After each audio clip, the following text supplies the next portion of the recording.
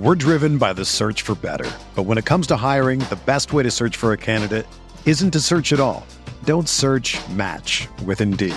Indeed is your matching and hiring platform with over 350 million global monthly visitors, according to Indeed data, and a matching engine that helps you find quality candidates fast. Ditch the busy work. Use Indeed for scheduling, screening, and messaging so you can connect with candidates faster. Leveraging over 140 million qualifications and preferences every day, Indeed's matching engine is constantly learning from your preferences, so the more you use Indeed, the better it gets. Join more than 3.5 million businesses worldwide that use Indeed to hire great talent fast. And listeners of this show will get a $75 sponsored job credit to get your jobs more visibility at Indeed.com/Blue Wire. Just go to Indeed.com/Blue Wire right now and support our show by saying that you heard about Indeed on this podcast. That's Indeed.com/Blue Wire. Terms and conditions apply. Need to hire? You need Indeed. From the Clark Ford Studio in Oxford, Mississippi, MVW Digital proudly presents the Oxford Exxon Podcast. I'd say thanks for tuning in, but why am I going to give you a round of applause for something that you're supposed to do, to be frank? And now, here are your hosts, Chase Parham. And broadcast school has really paid off. And Neil McCready. I deserve to be on TV.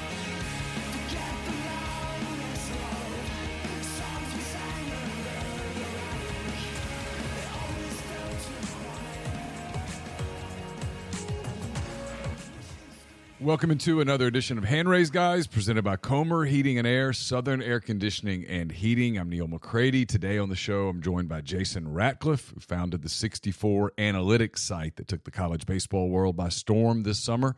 I'll talk to Jason about his story, some of his experiences this summer, get his thoughts on the work a number of college baseball teams, including Ole Miss, did in the transfer portal this summer. First, let me tell you about Comer and Southern. They've got different names, but they've got the same great people, same great products, same great services. If you live in Oxford, Batesville, Tupelo, or the surrounding area, call Comer at 662-801-1777. If you live in Hernando, Memphis, South Haven, that area, get in touch with the people at Southern, 662-429-4429. This will be the Friday Oxford Exxon podcast as we go live here on this Friday morning. Be up in podcast form a little later in the day.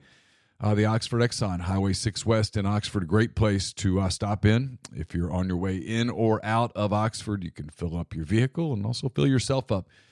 Great snacks, beer selection, sodas, all that stuff there at the Oxford Exxon. It's part of Blue Sky. If you're in Clinton, Brookhaven, don't forget you can get those fresh, daily made donuts at the Blue Sky locations in Clinton and Brookhaven, and more of those coming soon to other Blue Skies soon. Don't forget at the Oxford Exxon, wet ribs, dry ribs, let that make your summer weekends. Going to be a hot one out there.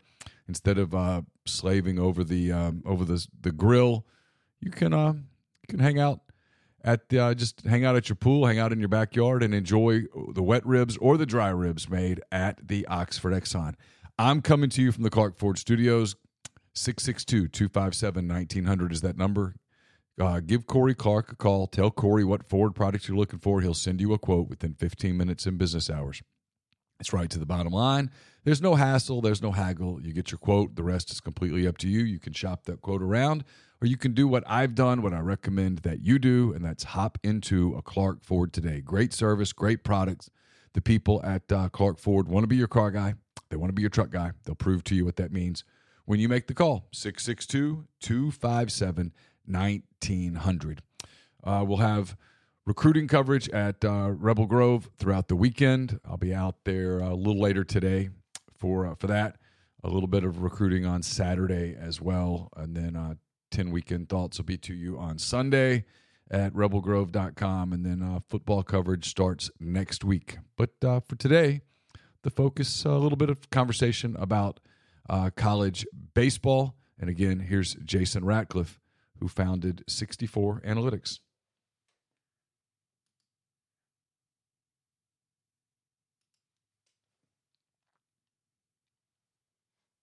Jason Ratcliffe of 64 Analytics joins. And Jason, before we get into this, I have to imagine that just hearing that still sounds sort of new and crazy to you, given just that this is such a new venture and it kind of came out of nowhere. And it's got to feel a little surreal that people like me are kind of hitting you up and talking to you about your story. Absolutely. I mean, you kind of hit the nail on the head of, you said my name of, and then you effectively just said my hobby. So I don't really consider myself associated with it. More, I just thought it was a neat idea because I liked basketball and baseball, and both of the tournaments have 64 entrants. So I was like, oh, that'll be kind of clever. I've always liked 538. So I was like, well, let's try to see if I can do something that sounds somewhat along that same realm, and it just kind of materialized. So I don't really see it of myself as, hey, this is my identity and this is who I am. It's more of, it's just a hobby that literally over the past 30 days has gone crazy. So let's get to the genesis of this. Mhm. I know that you and your wife just had a child about 3 months ago, and so you had some paternity leave, and babies are busy, but babies sleep a lot, and they and they eat and they sleep and they do stuff, but for the most part, babies when they're that age, they're sleeping a lot. You want to be with them when they're awake, obviously, but they sleep a lot, so you do have some free time. And how did this kind of come about? Take me through the process. Yeah, so I mean, it kind of started in 2021. I started this Twitter page summer 2021. Uh, so I'm an Arkansas fan, just as a little backstory for those. And there's Andrew Hutchinson. He used to work for Rivals. Great Yeah. guy. Yeah. So we really enjoyed the draft, and he is a spreadsheet nerd, a little bit like myself. And we were kind of going back and forth on the draft, and I just felt to myself, man, like there's so much information out there that if we just tabulated this, I think people would enjoy it.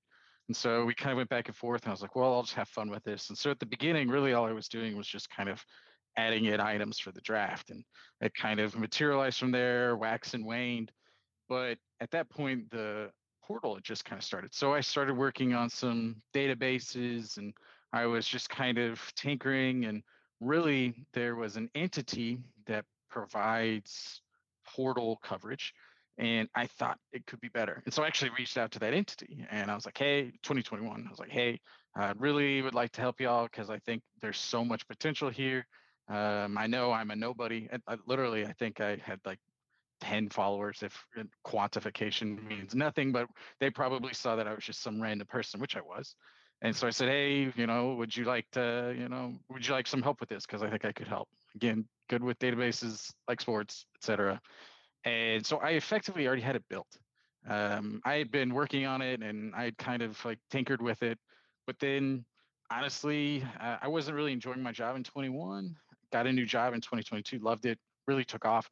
And if you can quickly scroll through my page because I don't have many tweets, you'll see about a 2 year gap where I just did nothing because I just kind of lost interest. And it felt like I was talking to myself, which in effect I was.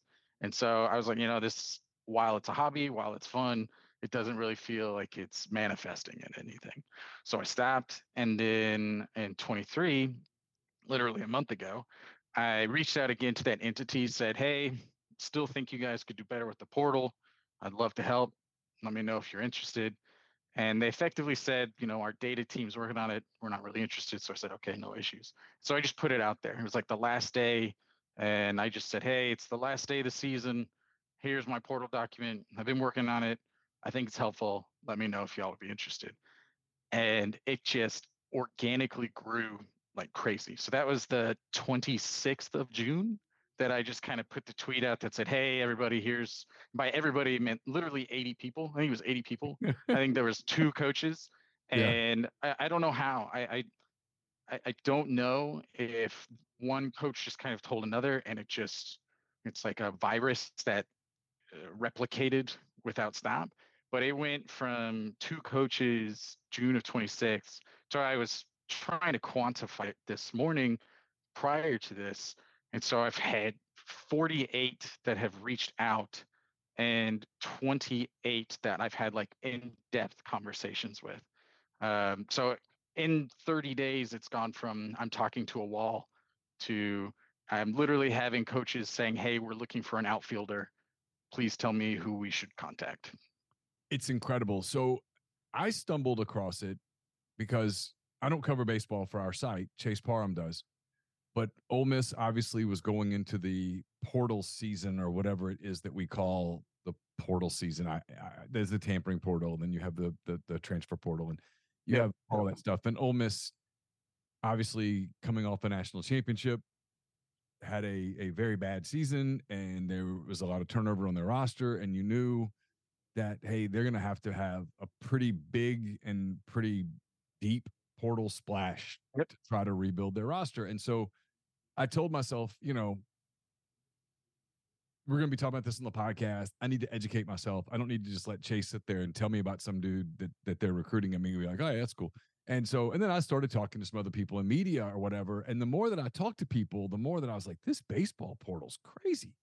The football portal's idiotic, and the basketball portal's sort of stupid, but maybe the baseball portal is even crazier because there's so many people in it, and there's so many programs and all of that stuff. And then I noticed that I guess I saw you do the dot dump, and I looked at it the first time and I was like, man, that just looks like a bunch of names and numbers. And then as the next few days went on, I saw you start to sort of adapt it, and you were basically breaking news as to where guys were going. And you caught my attention with some of the analysis of Andrew Fisher, the Duke third baseman who transferred to Ole Miss. And then I was watching just some of the big names that we were all kind of watching to see what those guys did. And you were kind of ahead of the curve on where guys were going. I'm like, I'm just going to kind of start following this guy. And then I could tell, because I'm a journalist, I could tell that you were talking to people, that you were talking to the players. You were obviously had contacts in coaching that sort of developed out of the blue. And to my knowledge, you don't really have any journalism background. And Negative. And so I'm wondering, as that was unfolding, kind of how did you handle the reporting part of it that you did, where people, I'm assuming, are telling you some things in confidence? So honestly, I never really considered myself to try to be an individual who thought of it as journalism, more of as a hobby that I was just trying to provide a resource for individuals. So initially, it was more of, hey, I think this is unique.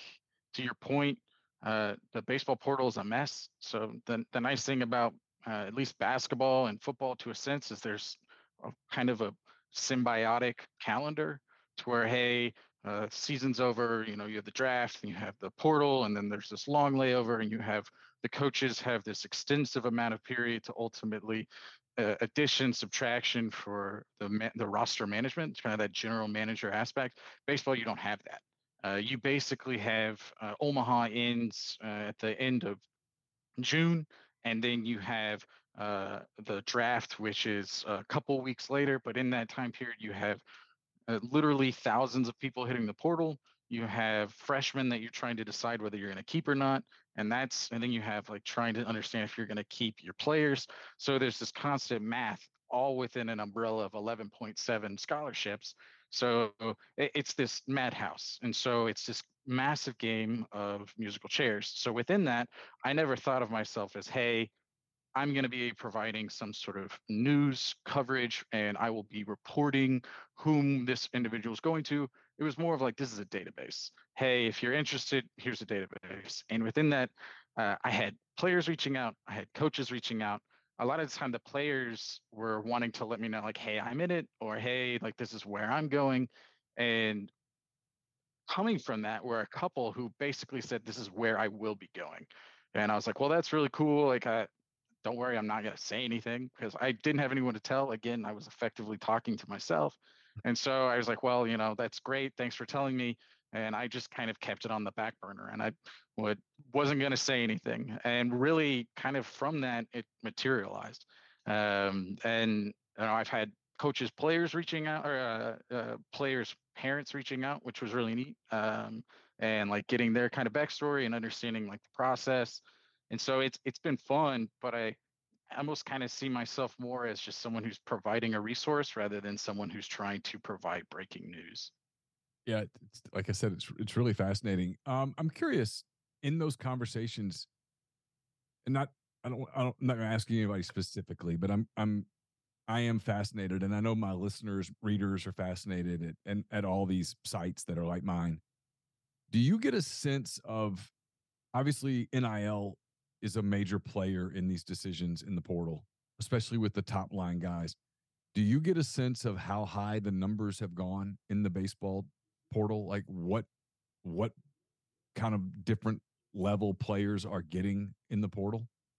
So I feel like it would be unwise of me to speculate on numbers. I would say that I've heard of numbers, but everything is hearsay. So there are numbers that have been thrown out in the six figures. But and though for those individuals, I think you're talking about upper echelon players. But again, I can't really speak upon those comments because it's not something that I've heard firsthand. If anything, it would be second, third hand of one coach saying, "Yeah, we won't be going after that player because we assume he'll be worth X." So it's not that my understanding of there's this communication from individuals that, hey, in order for me to go here, it needs to be this dollar amount for me to sign on the dotted line. I don't think it's that. Honestly, you look at baseball as a whole, I mean, you have maybe what 30, 40 programs that are profitable. So you're talking about, I don't know, 3% of college baseball, if you look at D1 through D3, is effectively profitable. So even though NIL, I think, is very real, and it'd be silly to think of it as this ghost that people think of and it's not actually real, I don't think it's as pervasive in baseball as perhaps others. People love rankings, right? And so you were trying to. I know one of the things I kind of watched was how open you were to, hey, feed me criticism of my model. I mean, tear it apart because I want to get it right.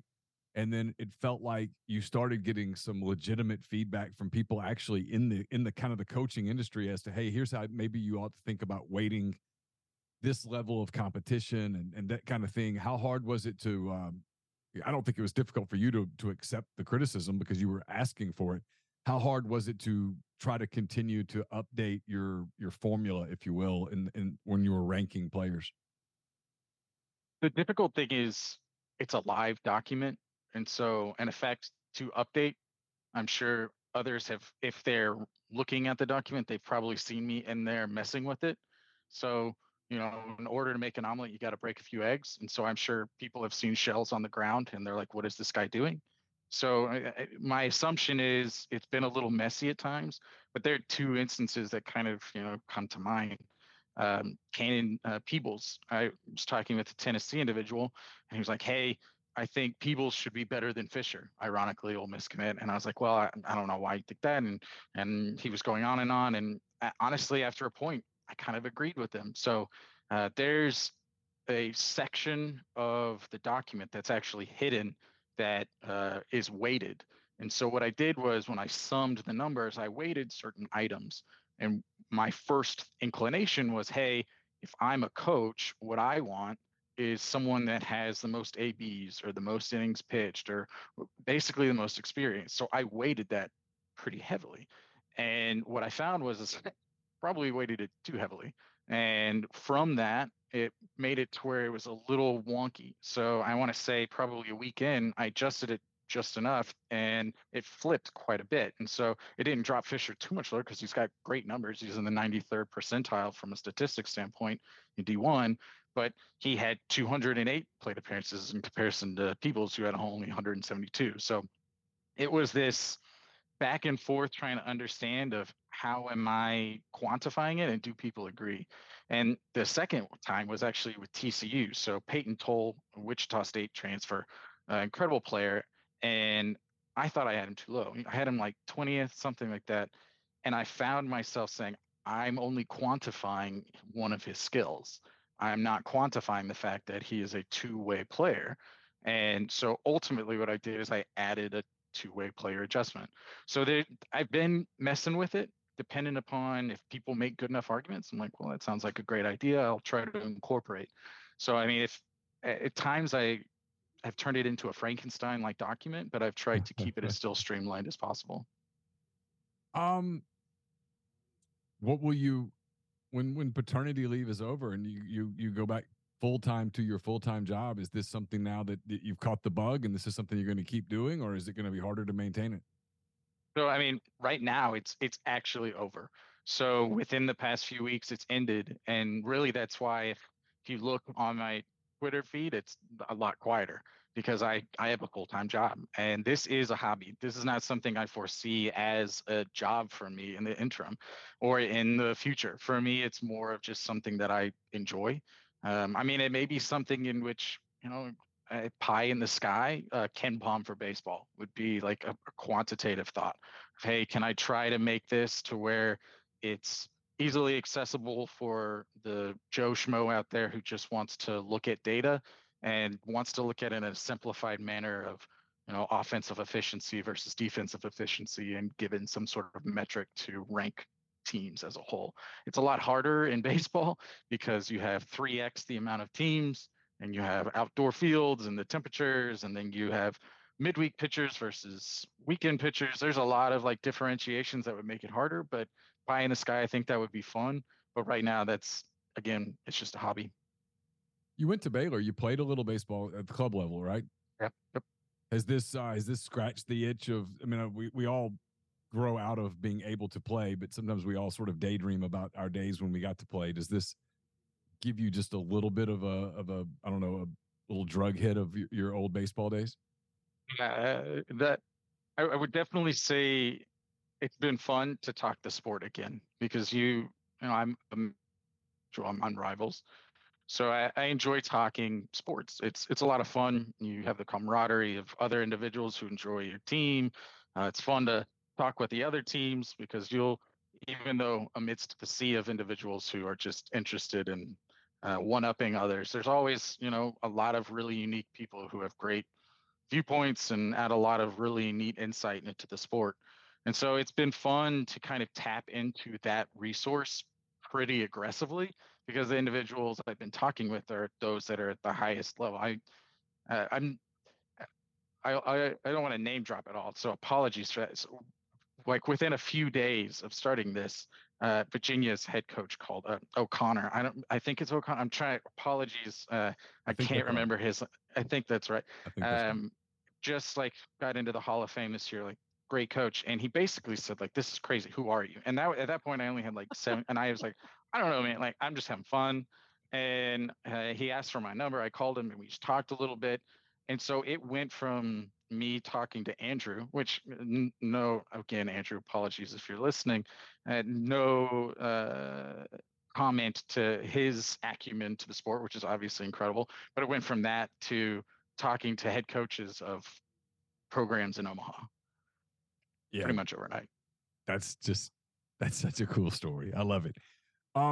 You've gotten to I saw your rankings, your updated portal class rankings. You've got Georgia number 1, Ole Miss number 2, which is good news for the people here because they knew they really had to jump into the portal. Arkansas 3, Florida State 4. Again, it's just a lot of SEC. South Carolina 5, Kentucky 6, Texas A&M 8. And Texas A&M could jump up because they still might get Montgomery, which is the big name that's still out there. Tennessee's 11, Auburn's 12. I mean, the SEC, Alabama's 14. The SEC is just going to continue to be a beast. Give me your thoughts on the guys that Ole Miss added. Obviously, coming off a 6-24 season, they needed and losing a number 1 draft pick and a number 2 draft pick. They lost talent off this roster. What can you tell people about the guys that they added?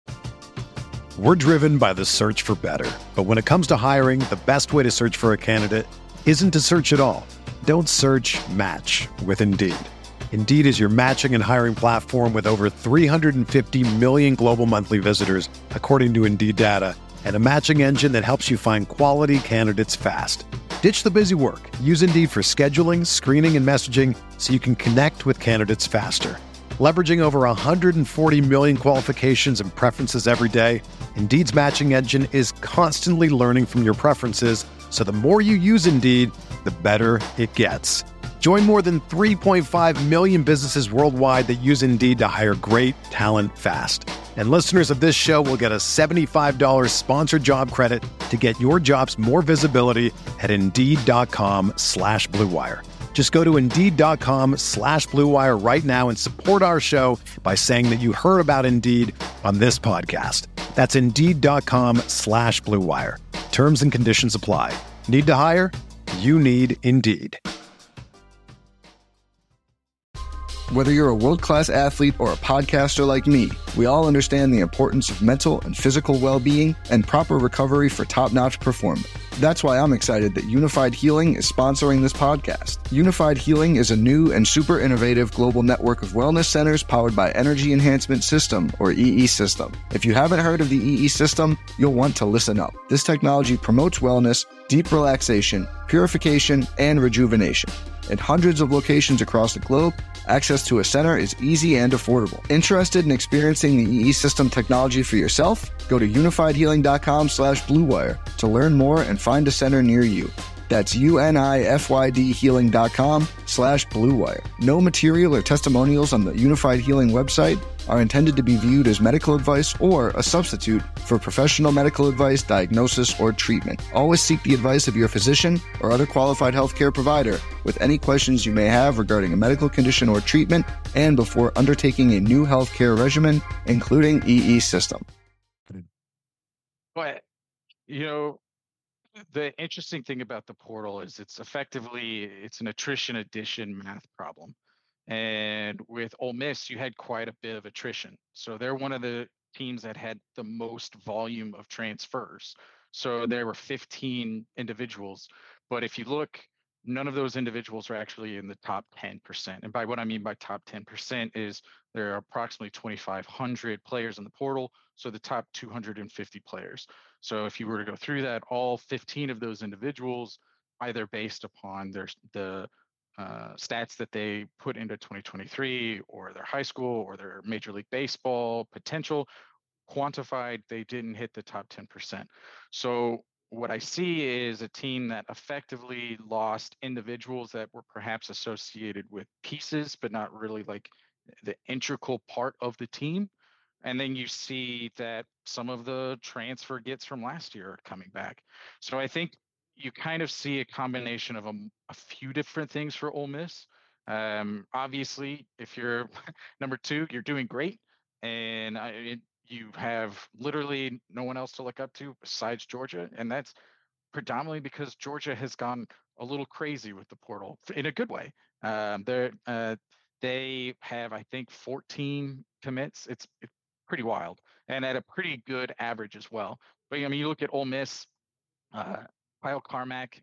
So he's Arkansas State, probably one of the best pitchers in the portal, and also he hit a little bit at Arkansas State, which I was not aware of until I started working on this. I know he's a guy who could have gone anywhere. Liam Doyle, he's a top 20 pitcher for Coastal Carolina. Another guy could have gone anywhere. Andrew Fisher was the number one player for me for a while until really you had Burns and Montgomery, a couple of these individuals who were like, why are they jumping into the portal? That jumped into the portal.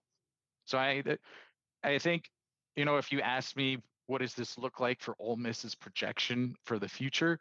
I would say you got two great pitchers, which based upon the health of your returning pitchers would be paramount. I'm trying to remember the lefty freshman from y'all's Elliott. Yeah. What does he look like from post Tommy John? Does he come back, the same skill level that he was as a true freshman? You had Connor Prelip for Alabama. He had Tommy John his freshman year, and he effectively didn't pitch again for the next couple of years before he got drafted. So you almost have to think like, well, what does our rotation look like? But from a in the field perspective, you got three guys who are all over 200 plate appearances with elite stats, especially like Trayson Hughes from Mercer. So if you look at the document, it says stat rank and it says 0.997. It's a statistical rank of the individual within D1. So that means Trayson had 99.7%. He was the 99.7th percentile of D1 individuals for offensive rank. So not many better. So it definitely looks like the pieces are there. Yet Tennessee ranked like 12th, I think, and yet they've got 3 of the top 7 or 8 players in your rankings. How did that take me through that, if you would? Absolutely. So this was you were talking about how individuals were providing feedback, and this was one of the things that honestly I struggled the most with because at the beginning I quantified it by your top 5 players, and so I said, hey, it doesn't matter if you've got 10 commits. I'm only going to sum the top 5, and from that top 5, I'm going to rank it. Similar to what other ranking institutions do, I think Rivals does for football. They only look at the top 20. Yeah, that's And right. then so Right. effectively I tried to mimic that a little bit. And I was trying to think of, okay, well, what would the number be that would effectively provide the best ranking? And so initially I came out with 5, and it felt like it was going pretty well until Georgia just literally started. They have 9 top 10% individuals. So while they don't have a lot of the top 25 players, they have 9 within the top 250. So it was like, okay, well, how do I provide a level of clarity associated with the work they're doing for quantity combined with quality while still having individuals like Tennessee up there from a quality perspective, because they are and that's one of the columns is associated with average. If you look at their average, it's 96th percentile, meaning of their 5 commits, they're all in that top 4% of the portal. So they have incredible players, as you mentioned, but they only have 5. So I was really trying to highlight teams like Georgia that may not have, 3 of the top 10 or 3 of the top 15, whatever Tennessee has, and highlight that they have 9 of the top 250. It was a balance. It was a Vanderbilt beat reporter that kind of like was providing comments of, hey, this is what I would do. And, I listened to her and said, okay, I'll make those adjustments. And I don't know if it's mainly because I was getting feedback from Georgia fans or whatnot, but it seemed to at least get some sort of positive feedback. Georgia was one of the interesting teams because not just following your work, but just in general in the portal, when I started trying to kind of just in my spare time dig around with whether it was media people or people that I sort of knew around the game, like who's pretty active in the portal, and people kept saying, man, Georgia's really active. Like Georgia's come up with some NIL and they've got a plan and they're going to really attack this. And sure enough, that came to fruition. How much better did Georgia make itself for next season? Not only did they make themselves better, what big thing that not quantified in this is they kept Condon. Like probably going to be a top 5 player when he's all done at Georgia. They kept a guy that most people looked at as soon as the head coach was fired, said that guy's going portal. Everyone was like, oh, LSU just got their new right fielder. It's pretty much what everyone was thinking as soon as Georgia lost their head coach. So you have addition and you have maintenance of players that ultimately, I mean, Wes Johnson's a great guy. So again, a little bias in that, but he's an old Arkansas guy, old Arkansas pitching coach. Went to Minnesota, then he went back to LSU. Now he's at Georgia. He's an infectious personality. So it doesn't surprise me that they're doing as well as they are. Georgia is one of the schools that I've talked with. And actually, I asked their coach, I said, what are you telling to your players? Because you have effectively brought in an entire team's worth of good players. And he said, the players knew, quote, the guys knew we needed to get some talented players in here. Everyone is excited. So I think knowing Wes, they're probably just being very transparent of, we want to get better. This is how we get better.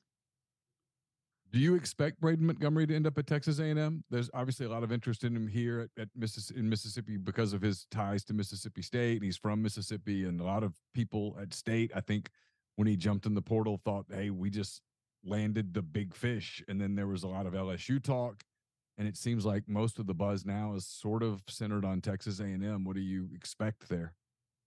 So I'll preface with a lot of this is just my opinion, and so I don't want to act as if I'm trying to provide some breaking news associated with that.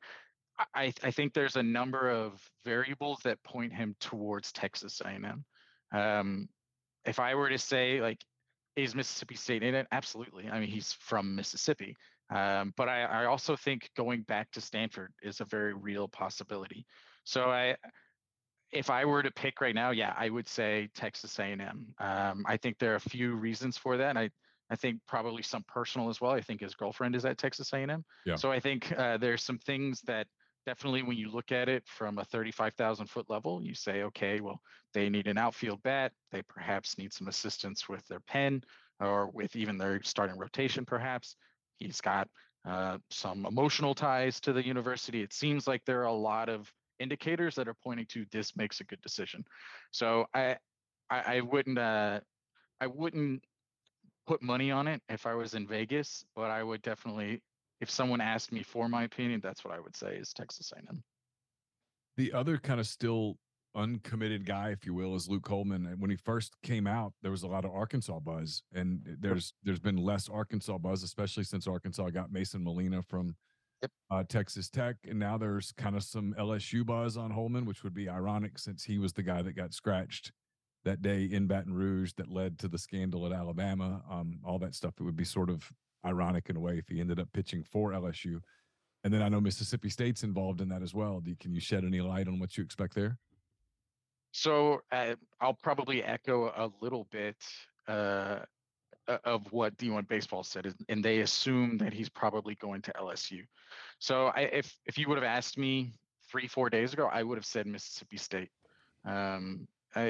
So he's an individual that's been in the portal for quite a while. He was one of the earlier entrants, so I think there's been a lot of buzz around him initially. I know it was really put on pause because he was with Team USA, but if I were to guess right now, I would say LSU. But really, that's more based upon comments that I've seen from D1 Baseball rather than my own insight. Because I would have thought Mississippi State a few days ago, to be perfectly honest. You mentioned you're an Arkansas fan. Arkansas got hit, and they knew it was coming. They got hit hard by the draft. I mean, they obviously did some really good evaluations over the last 2 or 3 years. Ole Miss has been there before, where you just you're like, wow, we probably over evaluated. We took too many guys that blew up, and you lose them to the money, and that happened with Arkansas. They've been super active in the portal. You've got them at third behind Georgia and Ole Miss. What needs did Arkansas fill in the portal? What kind of team do you think they could have a year from now? I mean, they lose their entire outfield. Their entire outfield was drafted. Really, there's a question mark right now with Peyton Stovall because he just had shoulder surgery. You lose your probably one of the top 5 left-handed pitchers in college baseball, and Hunter Holland. You lose one of your best bullpen players. You never had Wiggins, so he had Tommy John, so he was out the full year.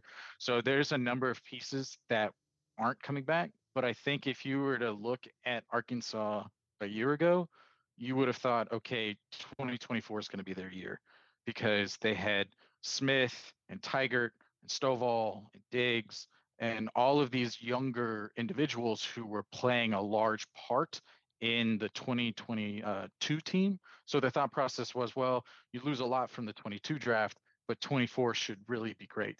And I think that's why also they were really excited about this class is even though you're absolutely right, they lost 6 individuals to the draft, they're now going to have the most players from perfect game top 100 in college baseball history in 7.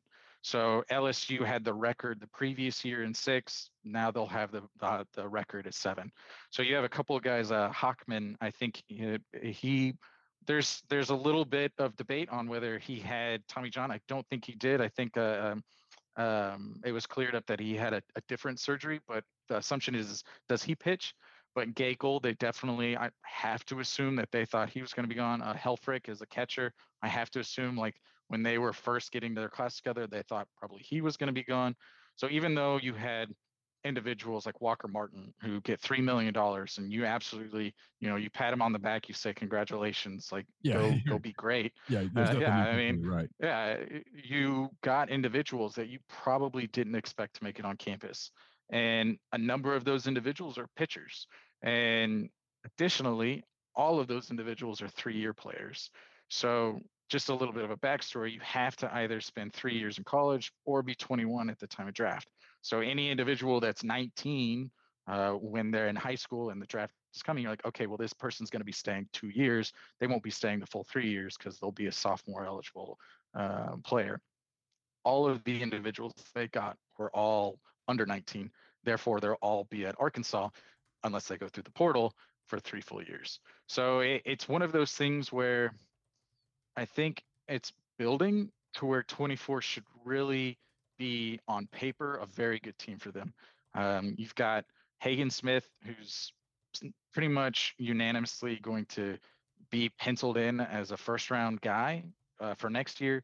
You've got Tiger, Mississippi guy, who it depends upon whether major league programs see him as a relief pitcher or as a starting pitcher. You don't really see a lot of relief pitchers. The Mississippi State relief pitcher, whose name is escaping me right now, he went, I believe, in the competitive round 2 years ago.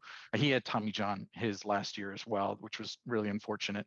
But you don't really see a lot of relief pitchers going that high. But he's started last year after he had his Tommy John scare. So you've got those two individuals. Then you had Mason Molina, who statistically was one of the best Power 5 starting pitchers in the country. So I think from a rotation standpoint, this is probably some of the best that Dave's had since like the Nick Schmidt days. Jess Todd, that group was very, very good. I think this could probably mirror that. And that was 10, 15 years ago, somewhere in that ballpark. So your pitching is pretty much set, in my opinion. But the question is what are they going to do from a power? This year, they were down about 35 home runs from their previous year in 2022, and then they lose 2/3 of their home run production. Two big ones being Jace Borfin and Jared Wagner, both went to the pros this year and both hit 15, 16 home runs, I believe, respectively. So you're talking about losing pretty substantial amount of your power, and how do you replace that? And they tried doing that, ironically, with another Wagner from Tarleton State. I assume he'll be one of their big boppers, and I assume Diggs will continue on his trajectory. And then the question is, you have individuals like Jason Jones, who was another guy that they probably, when they recruited, thought there's no way this guy is going to make it to campus, actually did.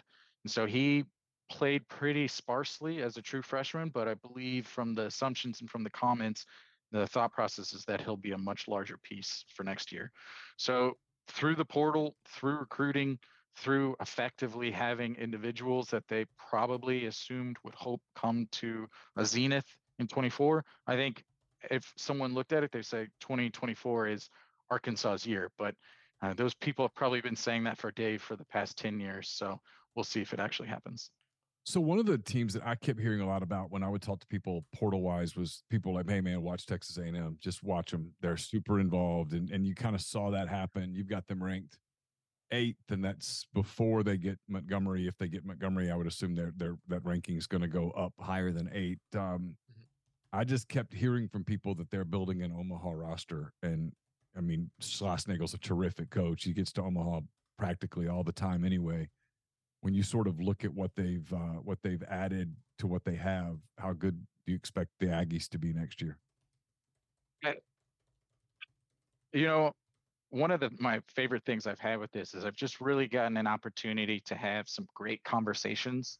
And honestly, I'm not sure if there's a school that's had better conversations than with Texas A&M. Just really genuine individuals, and really like trying to dig more into kind of this aspect and trying to understand more about, hey, how did I come about this? And if they were asking if I thought of players that would be helpful for them. And, it's been really neat to talk with some of their coaches. Yeah. And, I like Schloss. I liked him when he was at TCU. I think he's a great coach. And you look at their freshman pitching from last year, it was pretty phenomenal. So I think they've got the pieces. I mean, they lose a guy like Moss, who has just been a bedrock for their lineup for the past few years. Not a real great word for them. Yeah. Yeah. He's not really been a big ISO guy. Your slugging minus your batting average, but he just gets hits and he just gets on base. And that feels like that's the Schloss kind of formula, is your on base percentage. Because you look at those guys, they hit like 75 foul balls a game, and they just seem to always get on base. I don't know if they have to teach some crazy two strike hitting there, because it just doesn't seem like they strike out. And so I think he's built a foundation. I think that he's got some coaches around him that are really high caliber guys. And now I think, to your point, they're building a a roster that mirrors the effort that they're putting into it. Has this changed I know you're an Arkansas fan, you got Baylor ties, all that stuff, but getting to know all of these people, having these conversations, getting the feedback with all these different people where you're talking to them as people and not guys that are wearing uniforms, you know what I mean?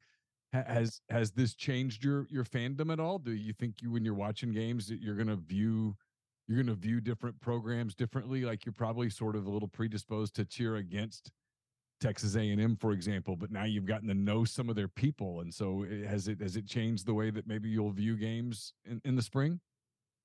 Absolutely. So I kind of, in preparation for this, I kind of just was going over the teams that I've talked with, and I was just kind of highlighting the ones that I really have enjoyed talking to. Being a Baylor individual, and I graduated in 2010, so kind of around the time in which Baylor's football team started to do well, they also began to mirror TCU. So TCU was really doing well under Gary Patterson, and there's this big rivalry of who's going to be that fourth team in to the college football playoff. It's going to be TCU's Baylor, and oh well, TCU beat Baylor or Baylor beat TCU, and therefore head to head, da da da da da. So there's this big back and forth, and so the general consensus was, Baylor good, TCU bad. Yeah. And TCU, Sarlus has been just again talking about really getting to talk with individuals and getting to know the person behind the jersey, so to speak. It's been phenomenal, really getting to talk with them and really understand kind of their viewpoints. And TCU's probably the school I've talked the most with. Isn't that funny? So you were kind of predisposed to dislike them. They knocked out your team in the NCAA tournament, and now you have sort of an affinity for them. Yeah, one of the first comments, so he followed me, and so one thing that I was kind of doing initially, I would just be like, hey, thanks for the follow. If you want an edible format, let me know. And so effectively I was giving the coaches, hey, right now I'm just providing this view document because I don't want Joe Schmo to go in there and mess up the formulas. I'm not going to make it editable, but hey, if you want an editable document, I'll provide it for you, and I can talk through it and da da da da da. So you had some cool schools like Kansas, their player development, we got on the phone, did a Zoom call very similar to this, and I just walked through the entire thing, and that was a ton of fun because I'm a baseball stats nerd, and it was a lot of fun talking with other baseball stats nerds. But talking with TCU, one of the first things I said was, I was like, hey, just want to say it was phenomenal, the approach that you all had, because you could tell someone told them sit outside fastball and slider and just hit it other way. When their individual had the 3 home run game, and I think he had 12 RBIs, set all the records, every swing was exactly the same. It was a low and outside fastball or slider, and he hit it over the right field fence. And so it was, you could tell that they went into it saying, we're not going to look inside pitch whatsoever. We're just going to look away and we're going to hit away. And they did, and they crushed them. And they didn't just crush, midweek pitching. They crushed the individual we talked about, who was generally seen as going to be a first round pick. Yeah. So yeah, exactly. So I kind of gave them that kudos, and from that, it was just kind of fun to just have a good relationship with them. But Pittsburgh, Kansas, Indiana had wonderful things to say, which has been a lot of fun. And it's also been a lot of fun to talk to smaller schools. UC San Diego, had a really good conversation with them, and they were talking about kind of some of their scholarship limitations and what they're having to do to kind of finagle with the portal. Charlotte was really, really interesting because one of the individuals there is from Northwest Arkansas. And so he just kind of asked who I was. I was like, yeah, this is me, and this is where I'm from. And he's like, I'm from 10 minutes where you grew up. And so it was just very serendipitous. And so it was, to your point, I found myself saying hey, even though Auburn is in the SEC West, I've really liked talking with an individual from Auburn. I'm rooting for them to maybe pull out Holman, because I know Auburn was also in that race for a little bit. So it's been a lot of fun, and it's really, to your point, kind of opened my eyes beyond fandom and more towards, I guess, relationships. Yeah, it's really one of the cool sports. Chase does such a good job covering it that I use my energies elsewhere, but sometimes I kind of miss covering it because it's one of the sports, if you look at in college sports today, football, just about every program, maybe there's some exceptions, but there aren't many. They're pretty locked down from an access standpoint. You don't get to talk to anybody. And when you do, it's real coach speak and everything's very secretive and guarded and almost paranoid, frankly. I mean, that's really the word for it. It's paranoid. It's I could go off on a diatribe here and ruin our conversation, but the paranoia of college football is bizarre. I'll say that and then let it be. And then with basketball, it's not anywhere near as paranoid, but it's so much more coach centric. And so you get to talk to the coaches a lot. The players, there's so much turnover with players that you never really get to know the players because they're in a year and they're out in a year. Baseball, you get the best of both worlds because you get a lot of players that are there for Jacob Gonzalez was here for 3 years. Tim Elko was here for 5 years. Guys are here for a long time. Peyton Stovall's be at Arkansas for his 3rd year. You get, guys that have been at multiple places. And then the coaches have personalities and you don't have the paranoia for the most part. There aren't many paranoid college baseball programs for the most part. Hey, you want to cover us? Come on out. You get to talk to the guys. You can talk to the coaches. Will talk to you.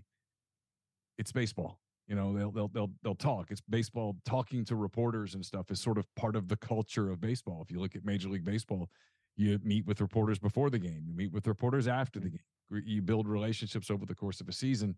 And so I sometimes feel like I get cheated out of that a little bit because it might have been my favorite thing to cover back in my mainstream media days when I was covering, Auburn for Mobile. I always enjoyed Hal Baird and then, Steve Renfro and those guys. It was always just kind of fun to cover that. So I can imagine some of the conversations that you had because there's also not this still baseball's getting bigger and obviously Omaha's a big deal, but the sport itself, it has yet to go like mainstream media from start to finish.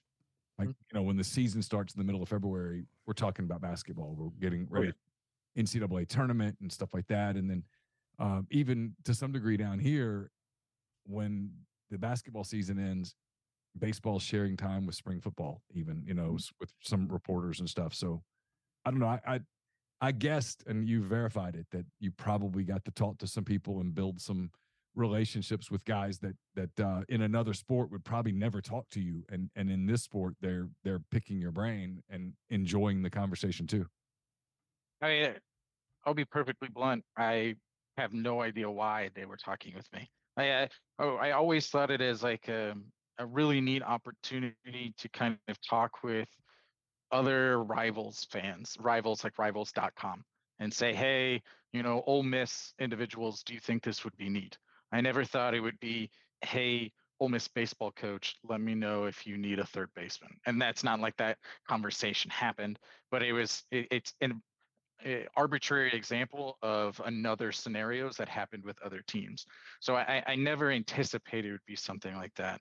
And I don't know if it's because of what you're talking about with the transparency of the sport. Like, I think 2 years ago when Ole Miss won it, there was like 2 million people who watched Omaha, like 1.5, 2 million. But this year, and because it was LSU and Florida, 2 large programs, I think it was like 3.5 million. So you had this pretty astronomical jump in viewership. And for me, I didn't expect that there was this void that had yet to be filled. It was more of I thought I was adding an additional piece that would be fun for a nerd like myself to look at. I didn't think it was a resource that coaches would find valuable. So it's been a lot of fun. And to your point about the paranoia of the game or like the tight and like nature of it, and I think a little of it goes to a little bit of the camaraderie of the sport, which may sound a little cheesy, but I mean, you look at Bianco. If he was Ole Miss's football coach, he probably would have been fired, 2-3 years back. I mean, I think the whole thing was, well, all he does is get to the super regional. Like he never goes to Omaha, and then boom, he wins the national championship.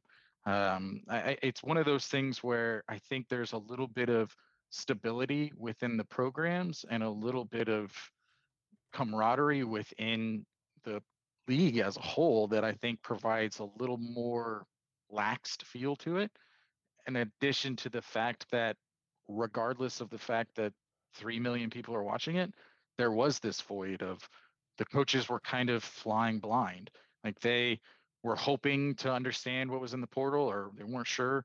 And the portal itself, as with pretty much everything to do with the NCAA, just isn't structured very well. And so they were looking for, ultimately, from what I found, was a structured manner to search and to find pieces that they needed for their team. And I didn't think that I was providing that, but over time it kind of became apparent that it was. Yeah, it's obvious that you did. You provided a asset for them, a vehicle for them to get information, and then they found that you knew what you were talking about. And like you said, baseball nerds like to talk to other baseball nerds, and then I think your lack of bias and your kind of open-mindedness to what was happening was probably something that they saw also. And once they saw that, any defensiveness went away, and so a lot of the information flow picked up, and you did a great job with it. It's been a really cool story. I've enjoyed following it, and I've had a lot of fun talking to you today. I really appreciate the time. Yeah, absolutely. I guess one last thing before you go. You're talking about lack of bias. One of the funny stories, I won't put a team name associated with it, but there's a very high recruit, and that recruit's father reached out to me. He was like, "Hey, what you're doing is like pretty fun," and we kind of just talked about the stats, yada yada yada.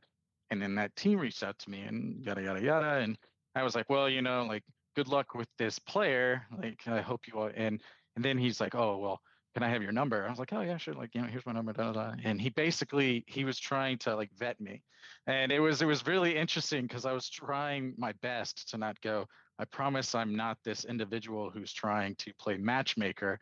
I'm more of just an individual who found themselves like being communicated to in a few different ways. And don't worry, like, I'm not trying to mess with your team."